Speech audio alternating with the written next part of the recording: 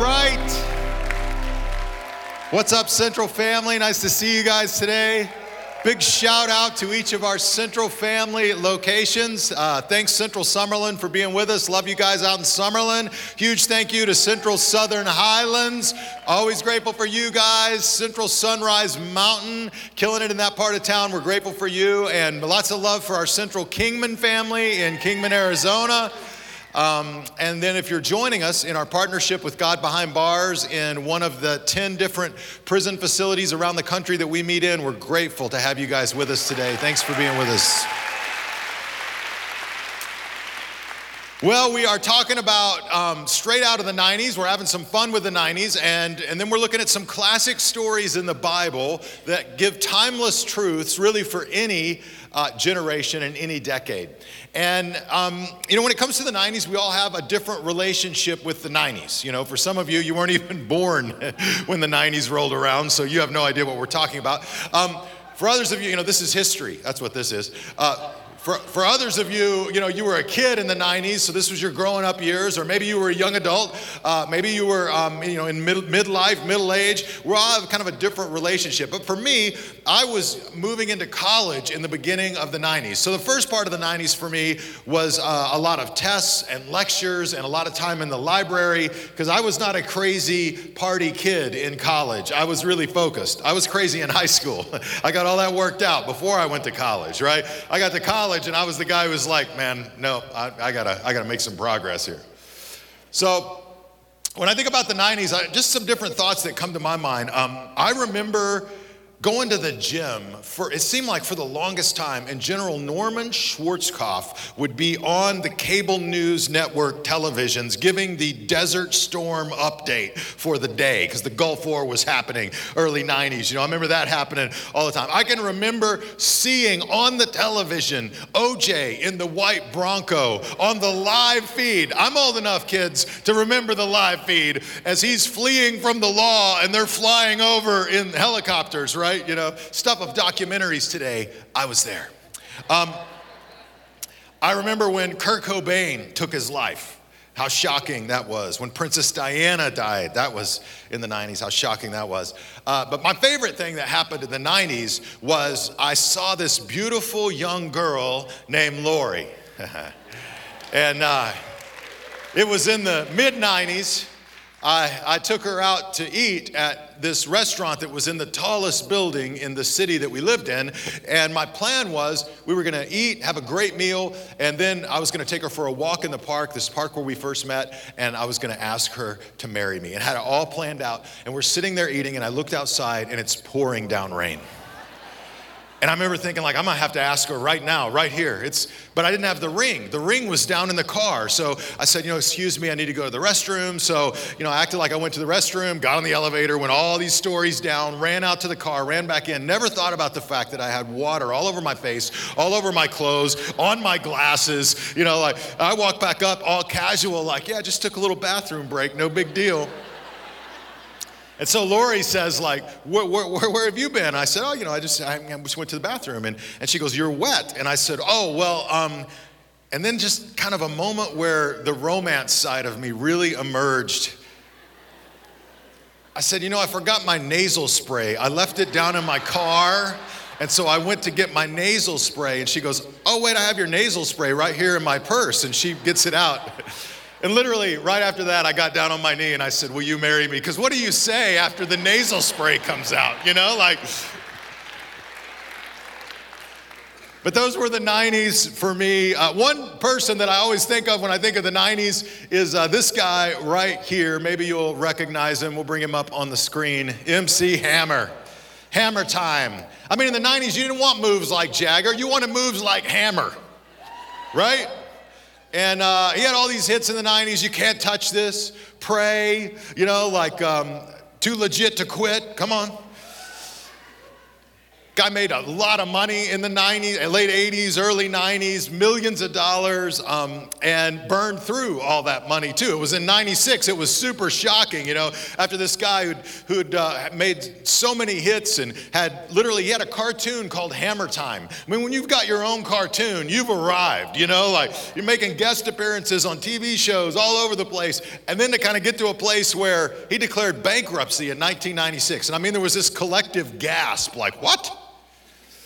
And later it kind of came out, yes, he lived a very generous life. He supported over 200 people on his personal payroll. Many of them were kids from the streets that he grew up with. He was trying to give them opportunities, but as he would say, maybe not in the best way looking back on it, and he burned through a lot of that money. When I think about MC Hammer, I think about the dangers of success, because after he declared bankruptcy, there were all these legal battles about copyright infringements related to his music, and then, the hits just weren't coming anymore, and it just sort of all collapsed on itself. And I think about our lives. Success is a wonderful thing, but it can also be a very dangerous thing. In fact, the greatest threat to today's success to tomorrow's success is today's success, right?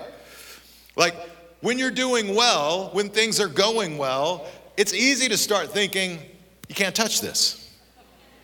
You can't touch this, man. I got it. I got it all under control, right? I don't need any help. Things are going well. I'm good to go. And we can kind of start to take a little bit of an attitude. We can even allow pride to creep in our hearts when things are going well. And we're like, I'm good on my own. I don't need advice. I don't need help.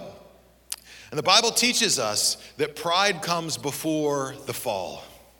And so today's success, in many ways, is the greatest threat to tomorrow's success.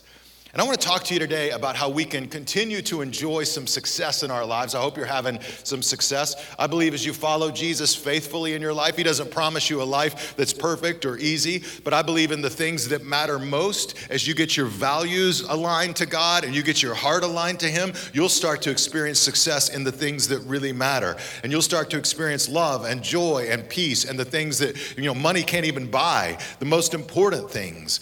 But for all of that to happen in our lives, we've got to stay humble and stay hungry and stay surrendered and committed to God. So I want to talk to you today about how we can do that in our lives. And I want to look at a story in Judges chapter 16. We're going to go back a little bit. Last week we talked about the Fresh Prince, not of Bel-Air, but of Egypt. We talked about Moses. This week I want to jump forward just a few more books in the Bible to the book of Judges and look at the story of Sampson. This is a great story. Now, Judges is a fascinating book because the Israelites are living in the Promised Land, and they don't really have a king. They don't really have like this super organized, structured political environment. They have God's law. They have his commands. But the problem is, every time they start following God's law and his commands, every time they humble themselves and worship God and do what he says, they begin to have success, right? And they begin to get comfortable, because they're doing life God's way. And inevitably, once they kind of start to get comfortable, they stop depending on God, they stop seeking God, they start kind of going their own way. And then, God allows foreign nations to come in, and their, security gets threatened, their peace gets threatened. And so God would raise up a judge. Now, in the Hebrew language, judge simply means a rescuer. God would raise up a rescuer. And you see this cycle in the Judges. God raises up a rescuer. He leads the Israelites to peace. There's peace in the land for 10 years or 20 years or 30 years. And then this phrase you see again and again. And the people did what was right in their own eyes. Everybody did what was right in their own eyes. And inevitably we start the cycle all over again. So success became a threat to future success. So the last judge is a guy named Sampson. God raises Sampson up as a rescuer to come and rescue his people. And Sampson is a fascinating look in the Bible at somebody who had all kinds of success and all kinds of power. He was born with tremendous physical strength. He had this supernatural gift of strength. He had to take a Nazirite vow from birth. A Nazirite vow basically implied three things. He was not to touch anything that was dead, no dead bodies, don't touch a dead body. He was not to drink wine, and he was not to ever cut his hair. And if he never did those three things, he would always have this incredible strength that God gave him in his life. And you read through Samson's life, there's these crazy stories, like just like Lord of the Rings kind of scene where he picks up a jawbone off the ground and, takes out a whole army. Take that, 300.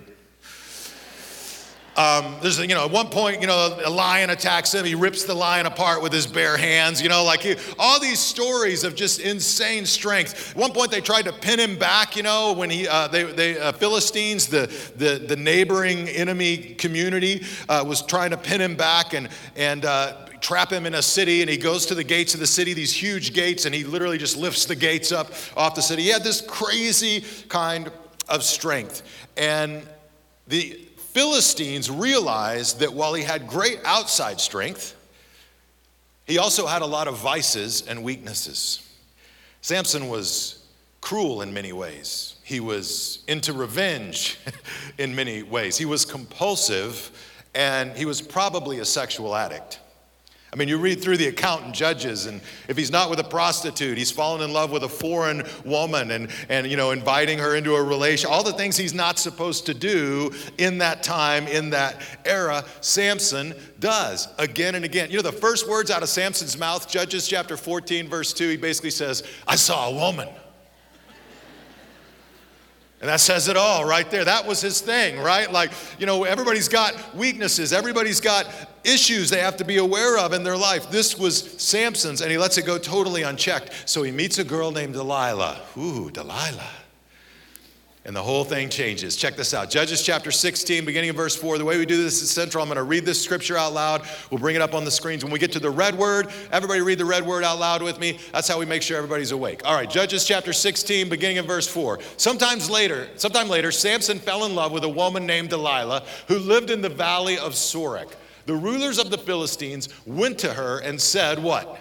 Entice Samson to tell you what makes him so strong and how he can be overpowered and tied up securely. Then each of us will give you 1,100 pieces of silver. So they're trying to make a deal, right? They're like, hey, we need you to set him up, Delilah. We need you to go in and figure out what is the secret to this crazy superhuman strength that he has. Now remember, for 20 years, he's been the leader of the Israelite people. And that doesn't mean he was a leader like a political leader. It just means that he was a rescuer, a military might. He was muscle if they needed it with the Philistine people to push them back. And so they realize that there's a lot of things that are unchecked in his life. And if Delilah can find out, then they send her on a mission to do that. They offer her an incredible amount of money. Can you imagine what this offer would have been like for a woman in that culture? Didn't have a lot of power, a lot of influence. Here's all of her own people, the Philistine people, saying, hey, we're gonna make you rich. You're gonna be a national hero. Everybody's gonna tell your story, Delilah. All you gotta do is find out what's going on with Samson. And so she goes on a mission. How do we in our lives experience continued success without falling into many of the traps of success? One of the first principles from this story is this: sweat the small stuff. Sweat the small stuff. I know we always say, don't sweat the small stuff when it comes to worry. Got that, yes. But when it comes to character and integrity, sweat the small stuff in your life. When it comes to your word, being truthful, being honest, sweat the small stuff. When it comes to being truthful with the people that you love, sweat the small stuff. Because when you think about it, if you don't sweat the small stuff, pretty soon it becomes the big stuff, right? If you don't sweat the small stuff, it becomes the big stuff. One of my favorite things about the 90s was Jay Leno. Jay Leno would come out on the Tonight Show, and he would do these just announcements from clippings they found in the newspapers around the country. And I don't know where he found this stuff, but it was always very unfortunate last names of different couples who were getting married. These wedding announcements, right? We'll just bring some of these up on the screen, like the poor sap wedding. All right, let's go to the next one. Let's move through these. The more bacon wedding. Who doesn't want more bacon, right? I'm all for more bacon. The rough goings exchange vows. Rough goings, there it is. And then rather and grim. Rather grim. Sampson and Delilah is a pretty grim story from the beginning. I mean, she's from a foreign people that are actually the enemy of the Israelites. Samson eventually falls in love with her. It never says that she falls in love with him, but he falls in love with her. This is not his wife. This is typical of Samson. This is how he rolls, and he's impulsive, and he just does what he wants when he wants it, and it's always been fine. In fact, he's always had incredible success. But listen, I think Samson could have gotten confused and started to believe that God's patience was the same thing as God's approval. Think about this. You may do some things, you may tell a lie, nothing bad happens. Actually, good things might come from that lie. Like, oh yeah, well that eased the pressure, everything's cool. So you tell another lie, right? So you tell another lie, and you tell another lie, and you're like, you can start to believe the rules don't apply to me. Rules apply to everybody else, but the rules don't apply to me. Obviously, like I've done this all my life. And look, it doesn't apply to me, hasn't affected me. But don't confuse God's patience with God's approval. Just because God is full of grace, just because he gives us a lot of leeway and patience, right, doesn't mean the day won't come when there is a reckoning for some of our actions and for some of the things we do. Eventually, you keep lying to the people that you love the most, they're going to find out. Eventually, it's going to break trust down. It's going to destroy relationships. Eventually, there are going to be all kinds of consequences. I think Samson was at a place in his life where, listen, because he was strong in one area, he assumed that he was strong in every area. And that is a huge mistake we make in our lives. You may be really good in one area in your life, really strong in one area, but don't assume that because you're strong in one area, you're strong in every area. The Bible says this, it says if we will humble ourselves, that God will exalt us and lift us up. In other words, if we'll come to God and say, God, I need your strength, I need your power, I don't have all the answers, I don't have it all figured out, I'm just a human being, I'm dependent on you, I humble myself before you, I commit myself to you. If we'll come with that kind of heart and attitude, God will lift us up. If you come to God and you're weak and hurting, God can use you and move in your life. Listen, God can use you no matter how weak you feel. The only time God can't use you, it's not about weakness, it's about pride. When you come with a proud heart, well, that's a different conversation. And so you can come with a weak heart and a broken heart and a hurting heart, and God can move and work in that in a powerful way. If you come with a proud heart, and I think God's going to humble you to get to a place where your heart is open. And again, he can move and work in your life. So in Samson's story, Delilah comes along and she's like, all right, she's doing her deal. Now, Delilah gets a lot of negative press over this whole thing because it's like Delilah set him up and Delilah sold him out. And I'm like, Delilah just did what you do when you live in that culture. And these were enemy cultures, right? These were enemy people groups. I don't really blame her. I mean, I feel like she just did what anybody would do in that situation, considering where she was coming from and what she was facing in her life. In other words, she treated Samson like an enemy, and he was an enemy. But he fell in love with her, and he played a very dangerous game with her. At one point, she comes to him. The Hebrew text kind of implies that she's talking like she's gullible or just kind of, like doesn't really know anything. She's like, what gives you your strength? And he starts making these jokes. He says, well, if you tie me up with bowstrings, then that takes all my strengths away. So, when he falls asleep, she ties him up with bowstrings, and he wakes up and he's like, and he breaks the bowstrings. Ha ha ha, she's laughing. Joke's on me, that was funny, you were joking, And you're like, what is Samson thinking? Because he keeps playing along, right? Next time they get in this whole thing, like they go back and forth. Eventually, he gets closer to the truth. He goes, if you take my hair and you put it, if you take my braids of hair and you put it in a loom, a weaving loom, then I lose all my strength. So she gets a loom, he's asleep, she weaves the braids of some of his hair in the loom, and then he wakes up and, he turns around and basically pulls his hair out, and it's like, yeah, you're just joking again.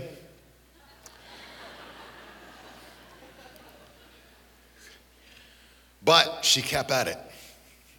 She kept at it until the Hebrew text says he was literally vexed to death. Come on, somebody. You ever been nagged to the ever-loving last bit of your strength and willpower? Some of you got some honey-do lists right now, and if you get asked to do that thing one more time, you're gonna lose your mind, right? You know, like it's like the Chinese torture drip method, you know, drip, drip, drip. She just keeps coming at him, and finally he's frustrated, he's tired, he loves her, and then she starts to play the love card. She says, if you really love me,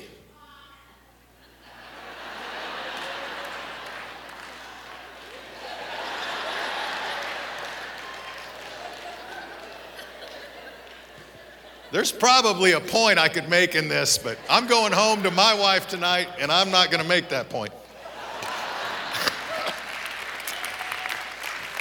If you love me, she says, you'll tell me the source of your strength. So this is what we read. Judges chapter 16, beginning in verse 17. It says, finally, Sampson shared his what? Secret. He shared the secret with her. My hair has never been cut, he confessed, for I was dedicated to God as a Nazirite from birth. And if my head were shaved, my strength would leave me, and I would become as weak as anyone else. So he tells her the secret. You're like, dude, this is like Superman telling Lex Luthor about kryptonite. You're kind of like, what is wrong with you? And I don't know, first of all, you can read through the story of Sampson, and this guy is a first-class idiot if you read through the story. You're just like, dude, you don't even have there's 2 brain cells, and you burned one of them up already, okay? You know, like, you read through his life, that's what you think. I mean, go do it for yourself. And you see if you don't think like I am. You're just like, dude, really? Like, you're impulsive, you just kind of go with whatever you're wanting to do in the moment. You don't think about the consequences. But many scholars say, don't underestimate Sampson. He was actually smarter than a lot of people give him credit for, that his strategy was to look like an idiot. And his strategy was to just look like muscle. And his strategy was to draw people in, and he did it several times throughout the book of Judges, to draw his enemy in, to underestimate him, and then turn on him and destroy them. So he led Israel for 20 years. That's pretty good as a military strategist. So what's going on here? Is he just a fool? Does he not? Is he working some kind of strategy? I don't know, but here's what I do know.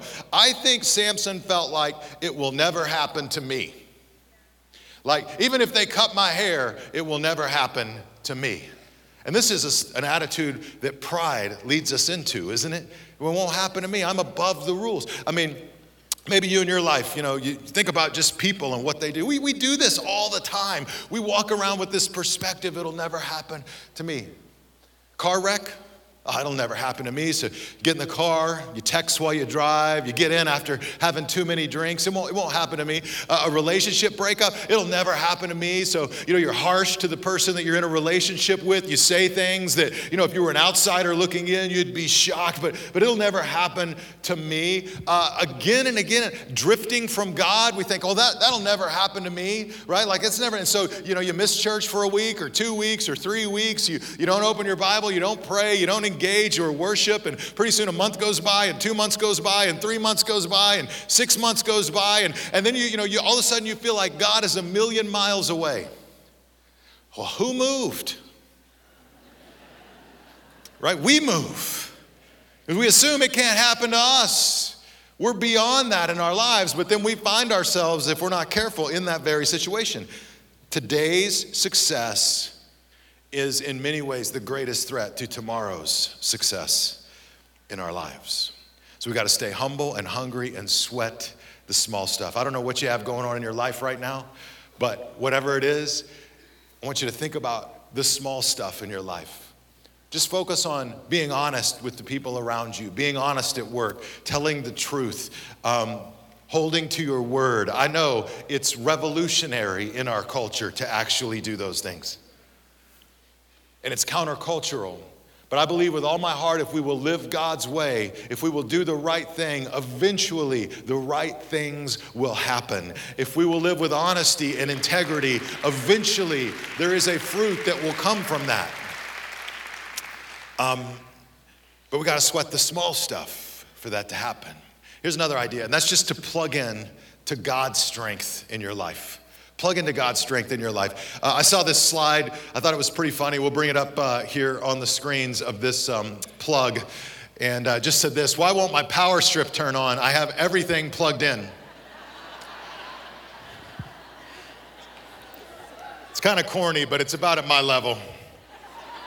So I got a power strip up here because if I'm honest, like, this is often how I live my life. You know, I know I should be plugged into God. I should be getting my strength from Him, but I parent in my own strength and power. I face challenges in my own strength and power. I go after things in my own strength and power. Listen, if you're a person who says things like, if you want it done right, then you need to do it yourself, this may be you. Right? If you're impatient and you struggle with patience and you hate waiting in line, this may be you. If you have perfectionist tendencies and it's got to be just perfect and just right, this may be you. You know why I know that? Because that's me. I'm right there with you. And the tendency sometimes is we try to do things in our own power and in our own strength, and then, you can do that for a while, but you can't do that forever. And eventually you come to the end of yourself. Samson has been doing things in his own strength in many ways for a long time. Now, he had supernatural strength from God, but it seems like he had totally drifted in his relationship with God and just began to assume that because I'm Samson, you can't touch this. I got it. And so basically he reveals the secret to Delilah. She brings the barbers in while he's sleeping, and they cut his hair. And then all of a sudden she wakes him up. And here's what we read, Judges chapter 16, beginning in verse 20. Then she cried out, Samson, the Philistines have come to capture you. And when he woke up, he thought, I will do as before. See it? I'll do as before, even though, I'll do as before. I'll shake myself free. But he didn't what? He didn't realize that the Lord, what? Had left him. Now, you got to be pretty far from God to be at a place in your life where you don't even realize when the Lord's left you. He didn't realize his strength had left him. God had left him in that sense. And so the Philistines captured him. They gouged out his eyes. They took him to Gaza, where he was bound with bronze chains and forced to grind grain in the prison. You can go for months and even years and think the rules don't apply to you. But eventually, if you think the rules don't apply to you, those very rules will wreck you, right? You can go for a long time and assume God's patience means his approval. But eventually, if you don't humble yourself, God will humble you. And he'll bring you back to himself. And Samson tried to do it his own way. He tried to go at it. I got it. Everything's good. And, he comes to this horrible, sad, tragic situation. He's in prison. It's oppressive. It's awful. His eyes have been gouged out. He's blind. Some of you, maybe you feel like you've been through a Samson experience. You've been humbled. Things didn't work out. The business you started flipped upside down. You had to declare bankruptcy. A marriage dissolved and the family split apart. And it feels like you're at rock bottom. And listen, rock bottom is a great foundation for a comeback. Rock bottom is a great solid place to relaunch from, right? Again, it's not that God will use you if you're weak and if you're hurting and if you're broken. Pride is what blocks, in many ways, God being involved, working in our lives. But you humble yourself, and the Lord will lift you up. Judges chapter 16, very next verse, tells us this. Here's Samson in prison, but I want you to notice what it said. But before long, his hair began to what? Grow back. Before long, his hair began to grow back. I don't know what you've been through or what you've done in your life, but I know that failure is not final. I know that no matter what you maybe have faced or have experienced, God is in the business of growing us back, bringing us back, helping us get back on our feet, helping us get back in the game, helping us get back on our purpose, helping us get back to using our gifts, helping us walk back in his will and in his purpose in our lives. And here's Samson. The whole world started to forget about him now. He's locked away in prison, but before long, his hair started to grow back, and his heart was at a different place. And you see this moment where the Philistines take Samson and they bring him up in their temple. Now remember, the Philistines are the enemies of the people of God. You got to kind of put it in the Old Testament culture, right? So they want Samson's destruction. They want the Israelites' destruction. And so they bring Samson up in their temple, the temple of Dagon. In the temple of Dagon, there's like a balcony area where all the leaders would sit. And many of the leaders are seated there, and there's an under area where people are standing and all these people around. And they basically chain him to these pillars, and they just humiliate him and laugh at him. I mean, the Philistines are going after it, right? They're like, yeah, let's bring Samson up. But now his hair started to grow back. And so some people say his last act was just an act of revenge and vengeance. But other people say, when you look at the text, it seems almost like an act of humility and a sacrifice that he makes at the end. But he realizes these are the people who want to destroy my people. These may have been some of the people who sold him out and betrayed him. These were the men that took his eyes and put him in prison and wanted to hurt his family and his friends. So the Bible says that he said this to God. He said, "Oh, sovereign Lord, strengthen me one more time."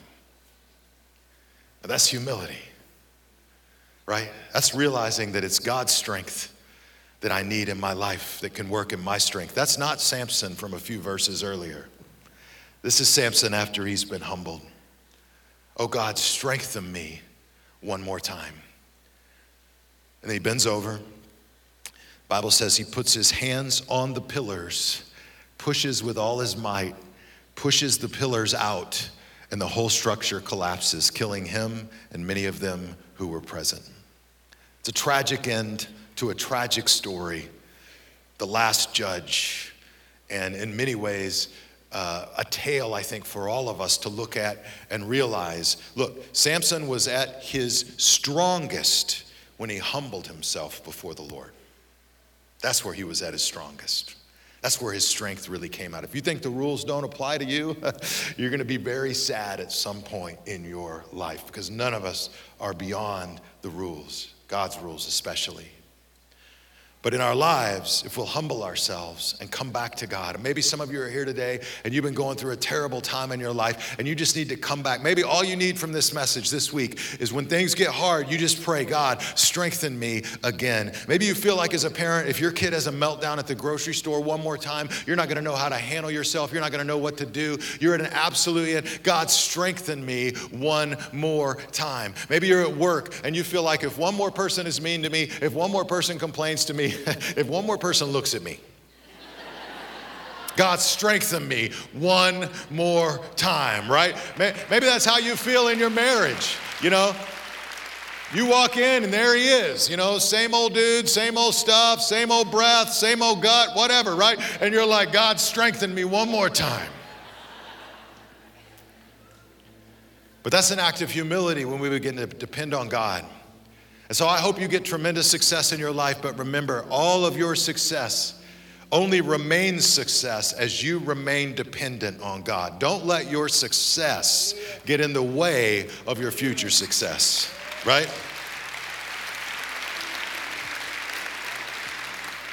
Biggest movie of the 90s, Titanic.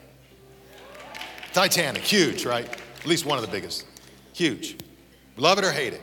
Leonardo DiCaprio, Kate Winslet, out on the bow, you know, Celine Dion singing My Heart Will Go On, here, now, right? Stop. Sorry.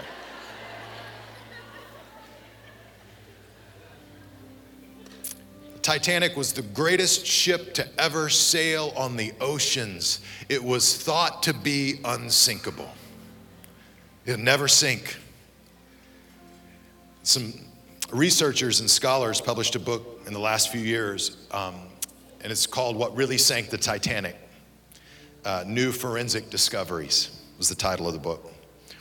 What they found is that it wasn't the iceberg that the Titanic hit that sunk it. Other ships had hit icebergs in similar situations and been just fine. And even if they would have hit an iceberg and it somehow was able to actually pierce that huge steel hull, water would not have come in at the rate that it came in. They would have still had time to get rescue units out to the people and ultimately save them. But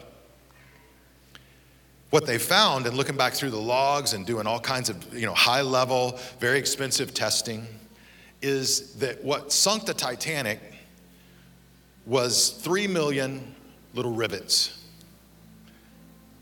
The company that built the ship had chosen to cut some corners to not sweat the small stuff when it came to the iron that was used in the rivets that held the steel hull to the ship. And so when the steel hit the iceberg, it put so much pressure on those rivets with substandard iron that suddenly the whole hull began to open up. And that's why it took on water so fast, and for the size and scope of the ship, sank as fast as it did. That was the ship that was never supposed to sink.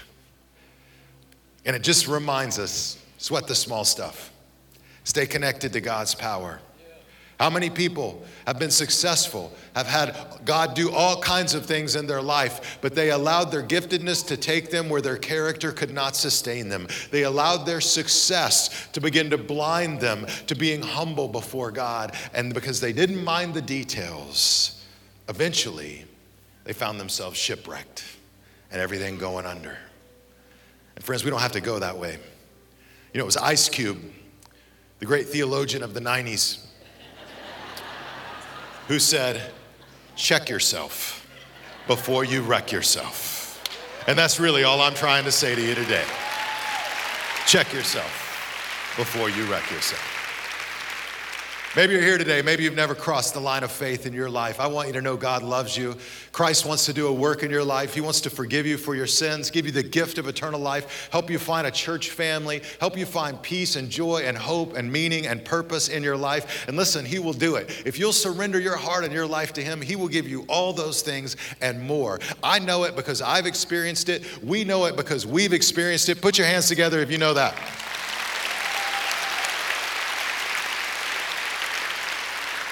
So I want to give you a chance to experience that. And I want to invite you to just repeat a simple prayer after me, just opening your heart to God, asking Him to move and work in your life. Would all of you bow your heads and close your eyes?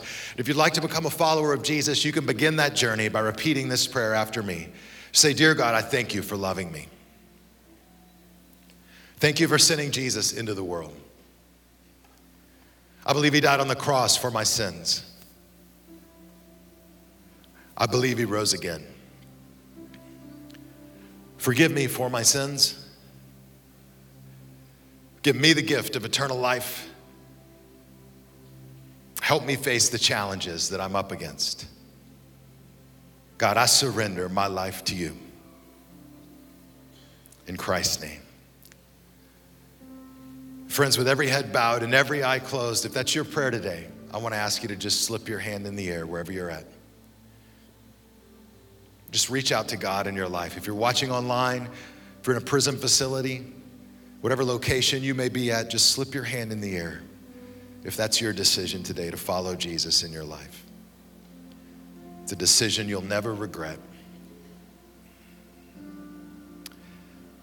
God, I thank you for each person just reaching out to you. I pray you'll fill them with your love, your joy, your spirit. Let them know they're not alone. For all of us, God, may we find strength and purpose and meaning as we follow you faithfully this week. We give you thanks in Jesus' name. Amen.